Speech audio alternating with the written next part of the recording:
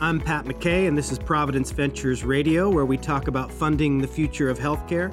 That is our focus. That will always be our focus until the end of time. We have two guests with us today, Aaron Martin from Providence Ventures and Julie Yu from Kairos. Thank you both for joining me today. Thanks, Pat, for having us. Thanks, Pat. Julie, you're a Harvard, MIT, MS, and MBA, which are some impressive acronyms. If you ever get in an acronym battle, I'm going to put my money on you for sure. I paid a lot for those things. No doubt in my mind. She's got more degrees than a hot day. That's what we always just say. You also have an undergrad computer science and pre-med degree.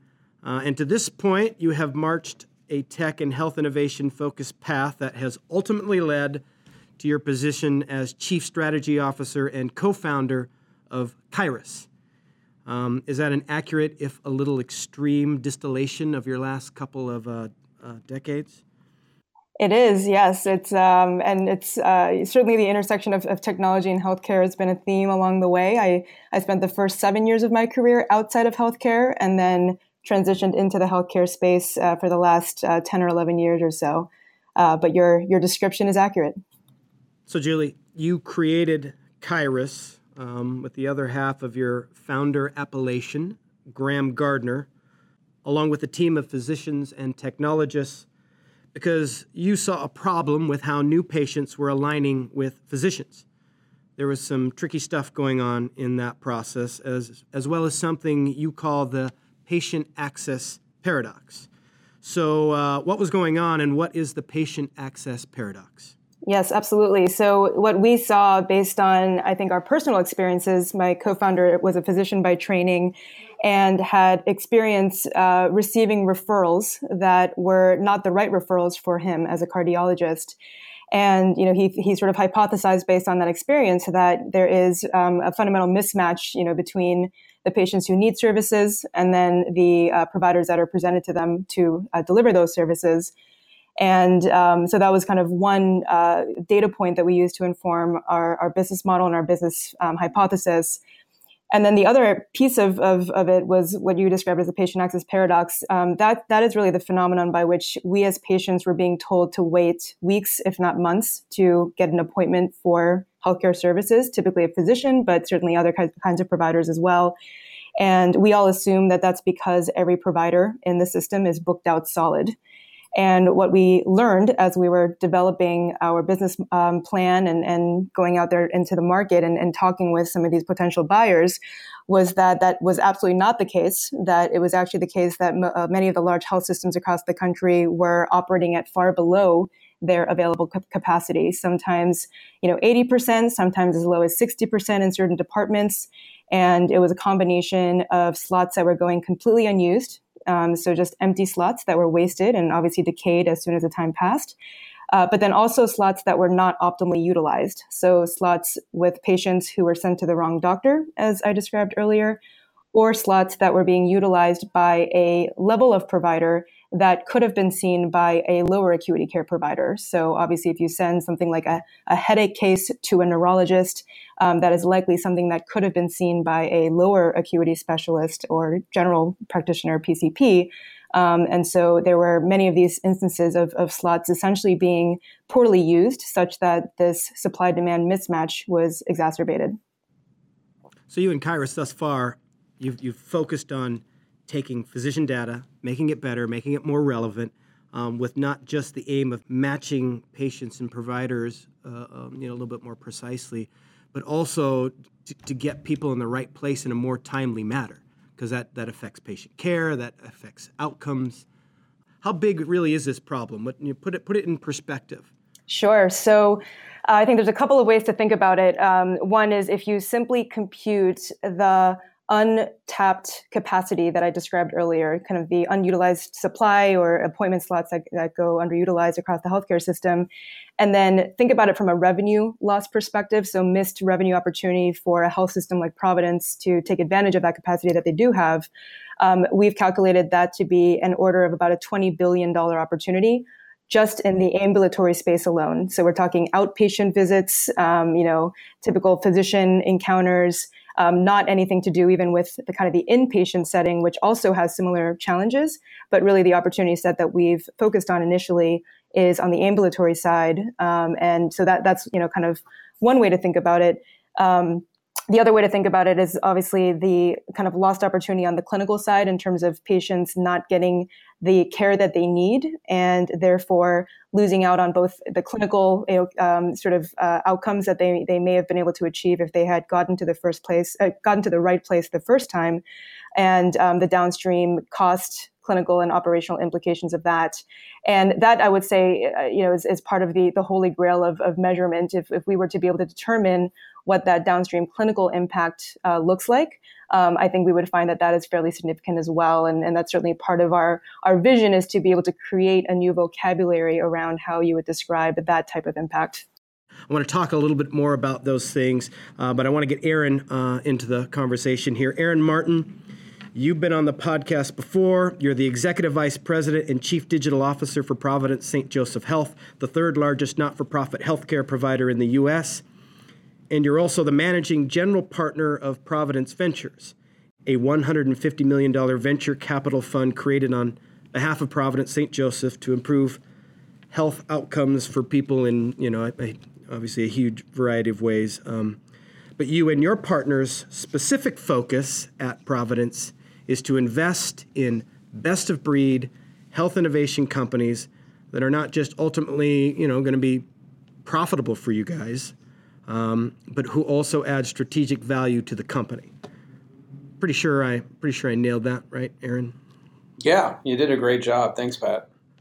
So to be successful, Aaron, you obviously have to be very selective about who you invest in. So how did Providence Ventures get involved with Kairos?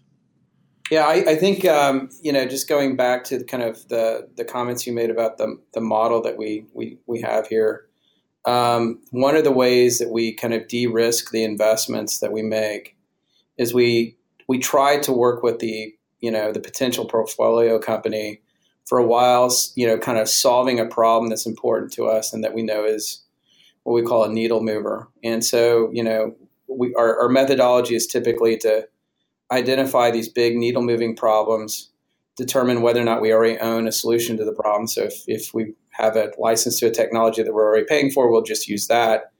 And then if we don't, then Providence Ventures kind of kicks in. And what they do is they go out and they look for these, technology solutions out in the marketplace. And so we kind of went through that process early on with Kairos, almost 4 years ago. They were contracted by Swedish, which is an affiliate of ours in Seattle, to stand up their call center. And we needed a solution for powering our directories. And so and what Kairos really does an exceptional job, as Julie kind of mentioned, is getting to source of truth around which providers work for you, what they do, their scope of practice, any marketing materials that you need around them so that you can kind of highlight their profile in a digital context through the provider directories or whatnot. And so we worked with Kairos early on for about 18 months before we made an investment in them. And what's great about that model is you get to see how the company performs. Can they kind of deliver what they're saying they're doing? And then are you going to kind of see the financial results that you need to see? And so Kairos just absolutely in the first few implementations nailed it. They actually delivered early to our plan, which was great. And then since then it's been kind of full steam ahead. Yeah, thanks, Aaron. Julie, the way Kairos sort of went about it feels different for the health category. You're being different. You're being a little bit disruptive. You're putting the power in customers' hands. You're sort of harnessing the cloud, to give people sort of this improved access to physician data. So good, and so the right things and good things can happen in a more timely fashion. This is a more modern business narrative. Empowering your consumer is obviously prevalent in tech and other industries now, but it's not been as prevalent, at least to this point, in healthcare. How are you able to take this almost unicorn-like approach? We can call it unicorny, it's more fun. How are you able to do this within a system and a culture that doesn't necessarily prioritize a modern approach? Yeah, I think it's interesting that you sort of illustrate the consumer dynamic and attribute much of the ability for a company like us to do what we do to the demand that's occurring on the consumer side. But I would say where we started when we first founded Kairos was really more from just a pure business operations perspective, and much of our approach was actually informed by my prior experience outside of the healthcare industry. My previous life was in the e-commerce retail space. And I worked with my first job out of college was as a software engineer for a company called Endeca, which basically developed search engine technologies for e-commerce websites. So back in the day, we powered, Target.com, HomeDepot.com, BarnesandNoble.com, et cetera, et cetera. And the premise of our solution was, how do we enable a brand to, number one, create a systematic catalog, a digital catalog of all their products, understand what SKUs they have, and then what the inventory around those SKUs are, as well as obviously all the descriptions and categorization of those products, and then enable distribution of that product via multiple channels, whether it be in the retail setting in person, whether it be via call centers who were operating as, kind of back in the day as one of the major ways by which you would order things from a Lands' End catalog or what have you, and ultimately the website. And, so much of what I learned through that experience and the opportunity for technology to play a role in creating efficiencies around those business operations was really the model that we sort of brought into the healthcare space around, in a similar way to understanding what your products are. How do you understand who your providers are, who your physicians are, as Aaron mentioned, what they do, who they see, under what circumstances, and ultimately what their inventory is in the form of appointments, and then create means for, not just consumers, but really frontline staff who are serving those consumers to be able to access those providers efficiently. So that was really, one of the major kind of, I would say, inspirations for the model that we took, was thinking about it from kind of the business operations angle. I think in recent years, and certainly now, I think the consumer side of that equation is absolutely a primary driver of adoption of those capabilities. I think it's no longer the case that a health system can afford to not be looking at, the experience that their patients have and just the challenges that they face to get something as quote unquote simple as an appointment booked. And I think that's what's resulted in such tremendous adoption of our platform in recent years, is really that recognition. Well, it makes sense. I mean, if you're really able to make your customers, the schedulers, the people on the staffs whose job it is to make things happen for patients out there, if you're able to put that much power in their hands, you're handing it off and making the experience much better for everybody. So Aaron, before joining Providence, you worked at Amazon on the Kindle business, a business, predicated on putting a vast library of reading material in people's hands in a much more, in an incredibly timely fashion.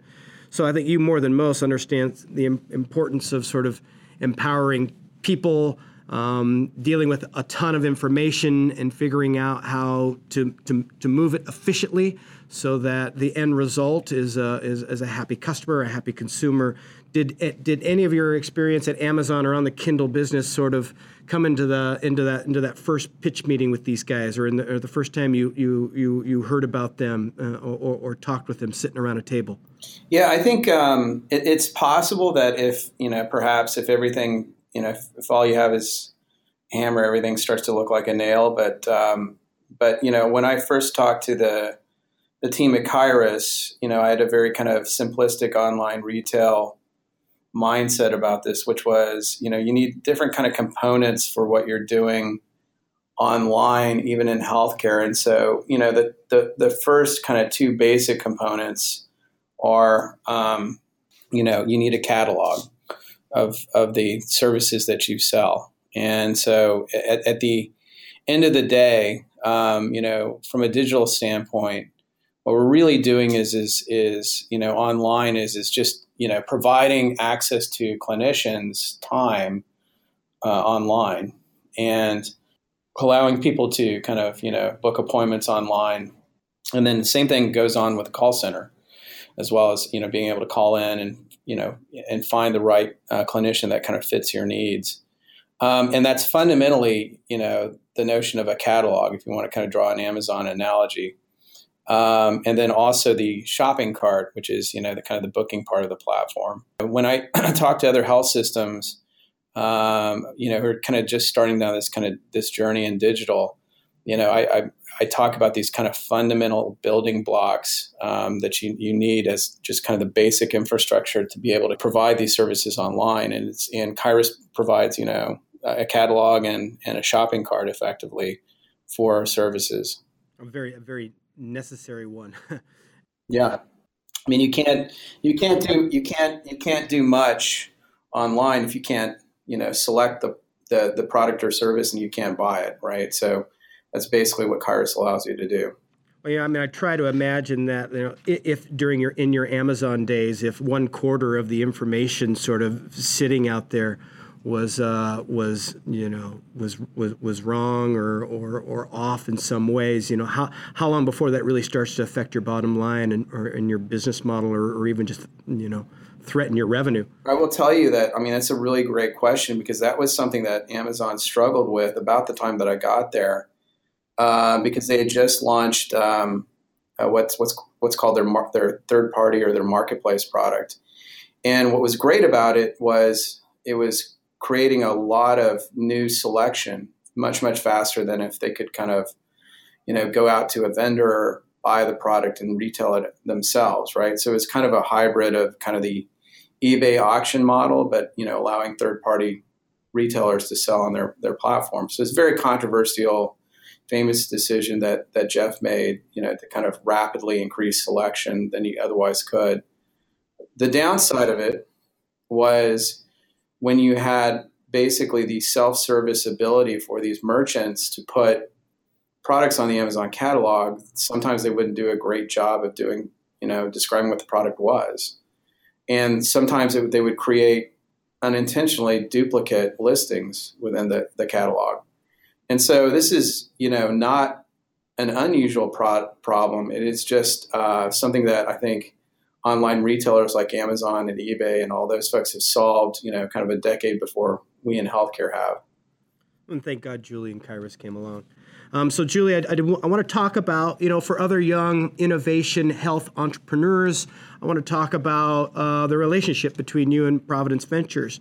How does that work for you guys? Has the Providence team sort of helped contribute to your evolution? Do you feel like you're helping them strategically evolve things that they want to do? I'm curious from your perspective how that relationship works.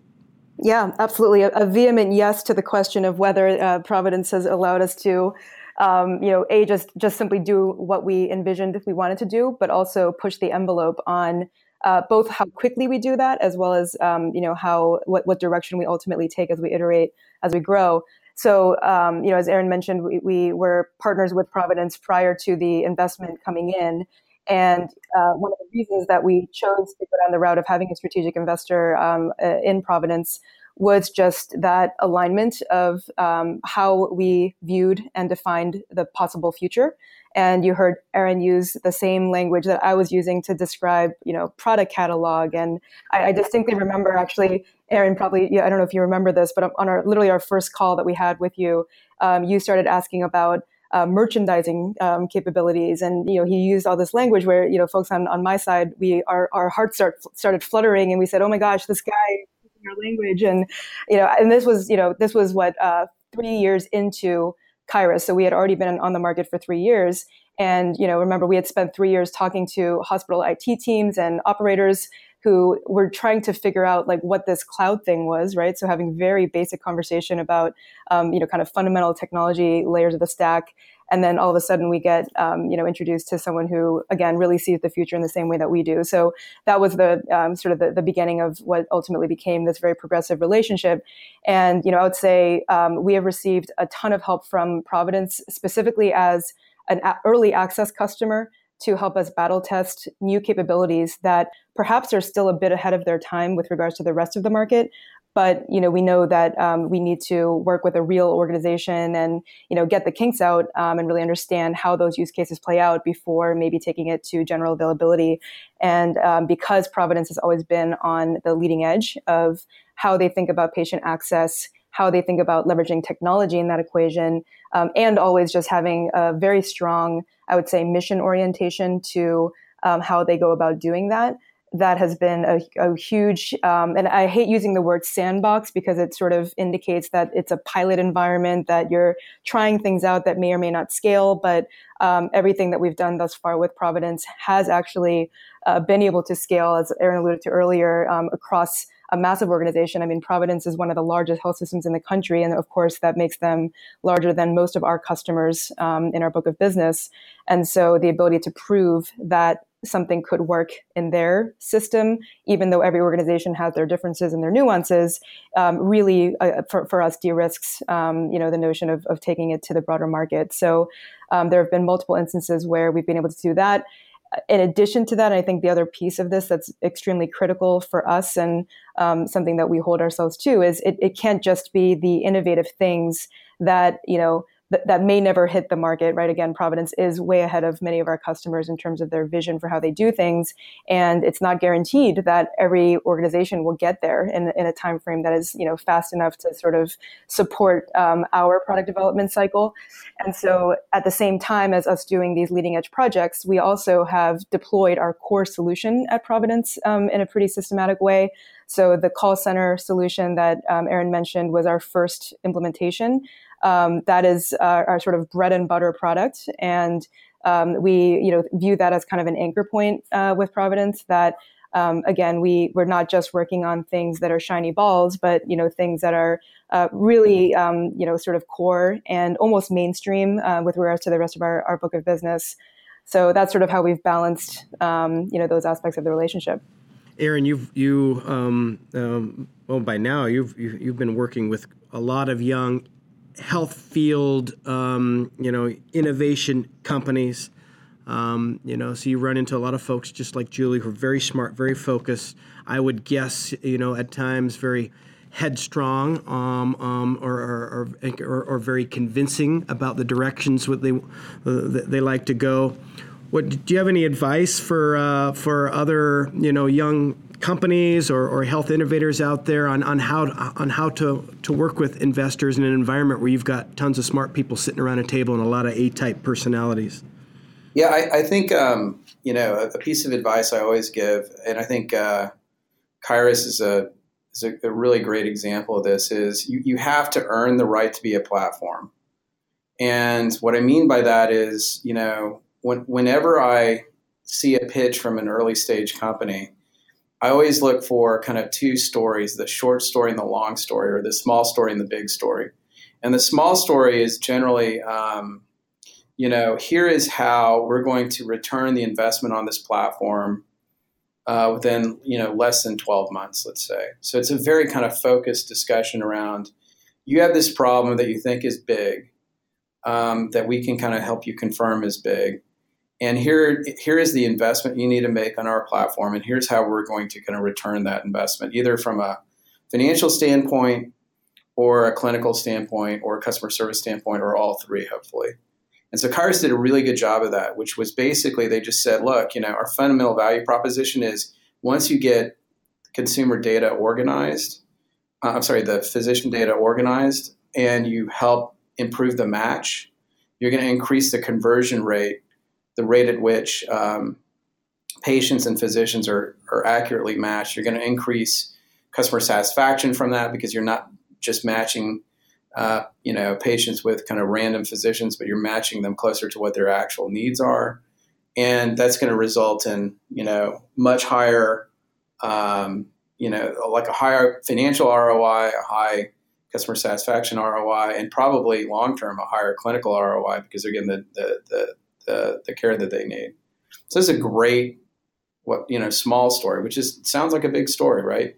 But the bigger story when you're looking at, so that's what, and the reason why I think that's really important is because that's what the customer needs to hear and needs to understand kind of day one when you first kind of darken their door, right? What the investor and what the C-suite needs to understand. So, so me as, kind of putting on now, the Providence Ventures hat as well as the chief digital officer hat is, okay, so what's the longer, bigger story? How does this turn into a platform versus kind of a point solution? And that has been also, Kairos has done a really good job in that aspect of it as well, in terms of just talking about how, look, ultimately, the data around clinicians can be used in many, many different ways that are interesting from a strategic standpoint, and that can support other, parts of the organization that you haven't even really thought about. So they then kind of branched into kind of, the notion around referral management, where you've got a kind of multiple EMR type of scenario, where you can't do referrals really effectively within your own EMR, but you're kind of working with a wide group of folks with different EMRs, let's say.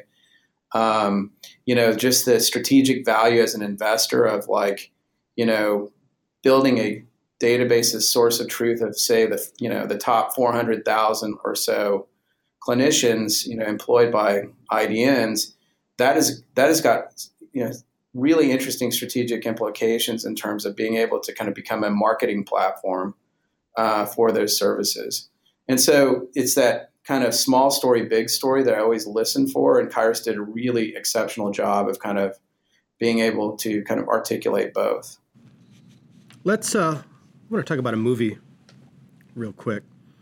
I always seem to find ways to talk about movies in this podcast for some reason, at least so far. Anyways, I really enjoyed the movie Moneyball. For me, it was the script, the casting, Bennett Miller, who's another one of my favorite directors. He got these terrific performances. He created a world that was very convincing in a way I'd never seen before. And yeah, the idea of using data to create this baseball super team on a very, on a small budget was cool too. Julie, I heard you're a fan of that movie as well. And I know you've talked about this before, but I'd love to just quickly hear what you liked about it. Moneyball was a huge inspiration for why we started the business. And it goes back to that fundamental premise of how sabermetrics, which obviously was the kind of the premise behind the Moneyball story, this notion of taking a statistical approach to studying the performance of individual players and then using that to inform both how you recruit those players, but then also under what circumstances those players perform well. That was moving away from a practice of anecdote, where scouts would eyeball a player running on the field and make determinations purely based on observation. And again, this goes back to my co-founder's experience as a physician, where he said, gosh, that's literally how referrals are made today. We eyeball a doctor. We maybe trained with him. We hung out with him in the doctor's lounge, and that becomes the guy that I send my hip cases to. But I have no fundamental understanding of whether or not he even does hip cases, whether or not he accepts the insurance of the patient that I'm sending to him, whether or not he's even geographically close to the patient in terms of where that patient lives or where they work. And then, of course, what their availability is. And yes, if he's a buddy of mine, he'll probably, move around his slots and make it work. But at the end of the day, it was purely anecdotal, kind of how those matches were being made. And the time at which we founded the business was when data liquidity was really becoming a thing for the first time in healthcare. Meaningful Use and high tech had created the digitization of the EHR infrastructure. And for the first time, we were seeing the opportunity not just around storing patient information, but really leveraging information out of that infrastructure for other applications. And so, the core sort of question that we asked ourselves was, given the fact that now there is all this information out there about provider performance, about where they trained, about what their specific clinical expertise is at the diagnosis and procedure level, information about insurance, locations, availability, et cetera, could we take a Moneyball approach to understanding what physicians are good and not good at, and then putting them up to bat with the right patient? So Moneyball. I love the movie. I love the book. Actually, I read the book first before I saw the movie, and I think that, as I just described, was a huge inspiration behind kind of the concept that we ultimately developed in Provider Match. You guys pass the book out to new employees still? We do. We pass out 2 books. We pass out the Moneyball book, and then another book called Unaccountable. It is written by Dr. Marty Makary, who is a clinical advisor to us, and it's a story about exactly this. It's a kind of an insider view on how referrals are made and how doctors make recommendations, and sort of gets to that same core issue of moving away from relying on either anecdote or memory or personal relationship into a more data-driven approach.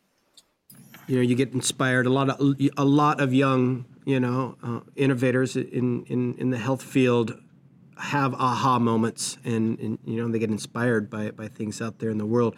But it's hard to execute on that. It's hard to find, a relationship with an investor like Providence, or find a guy like Aaron to work with. What advice can you give young people who have an idea, they get inspired? How do they find somebody like Aaron? Gosh, well, I think I'll start by kind of giving some general advice about entering into this space, which is, and I'll echo a lot of what Aaron said, which is, I think you should only get into this space if you have a long view on digital health in general, on whatever the concept is that you're working on. This is not an industry to enter into if you want to flip a company for $1 billion in a year. This is a really, it's an early market, right? The concept of digital health didn't even exist when we first started Kairos. And I think I like to say that we're almost kind of in the 1997 of the internet era in some ways, where, we don't even understand yet the full kind of market cap potential of the kinds of companies like Kairos that are being built right now.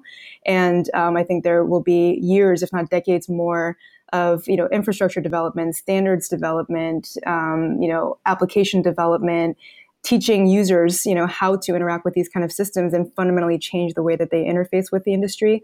And so I think, the long view piece to me is a really important one to anchor yourself on, and, really push yourself to think about what that means for you personally before you kind of take the leap into this space. And I think to that end, as we were raising venture capital, we're a tech company, and obviously operating in the healthcare space. And I think a lot of entrepreneurs think, should I raise venture from tech investors, or should I raise money from healthcare-oriented investors? And, I think now there is a pretty robust landscape of folks who are focused on digital health. There certainly was not when we first started Kairos. There were folks who were historically in healthcare services investing or life sciences investing that, thought that they could move into this space. But now there is kind of a niche set of investors kind of right smack dab at that intersection. I think that's something to think about is, tech investors will not necessarily appreciate the nuances of this industry. And, that said, if you choose to partner with investors who are focused on healthcare and who have that longitudinal domain expertise in this domain, it is awesome if that person or that team also has the technology experience and expertise and perspective that they can then balance against that. So in some ways, Aaron is very much a unicorn, and there are very, very few individuals, if any, other that I don't know that I can even name one off the top of my head, who have that that balanced experience set, and therefore just a very, very unique perspective. So, I think it's actually not hard to find Aaron, because Aaron is so well known out there in the industry. And if anything, he's probably, every day tackling thousands of emails coming into his inbox. I think it's more, how do you find the right partner around the area that you are focused on from a business? It just so happened that, again, the areas that Aaron did have expertise aligned so nicely with our areas of focus. And so, that was ultimately kind of the final straw that, really led us to, take that leap and say that we're going to invest long-term in this relationship. But it'll be different for every company. And, I think, as I said earlier, there has been a lot of movement and creation of funds that are dedicated to this particular segment, which is great for the new entrepreneurs who are entering into this segment. So I think there's a much more robust pool of teams and individuals to choose from today than there were when we first started Kairos. I would add to what Julie's saying in that, how Prop Ventures is structured is we try to, so I've got, 3 investing partners that, that I work with. And so, Dan Gallus, Jeff Stolte, and Cristiana Della Rosa. And they all have particular areas of focus where they can kind of bring a lot of expertise to the table. I just happen to have, kind of an overlap between healthcare and e-commerce, what I would say, and which makes sense for me to kind of work with the Kairos team.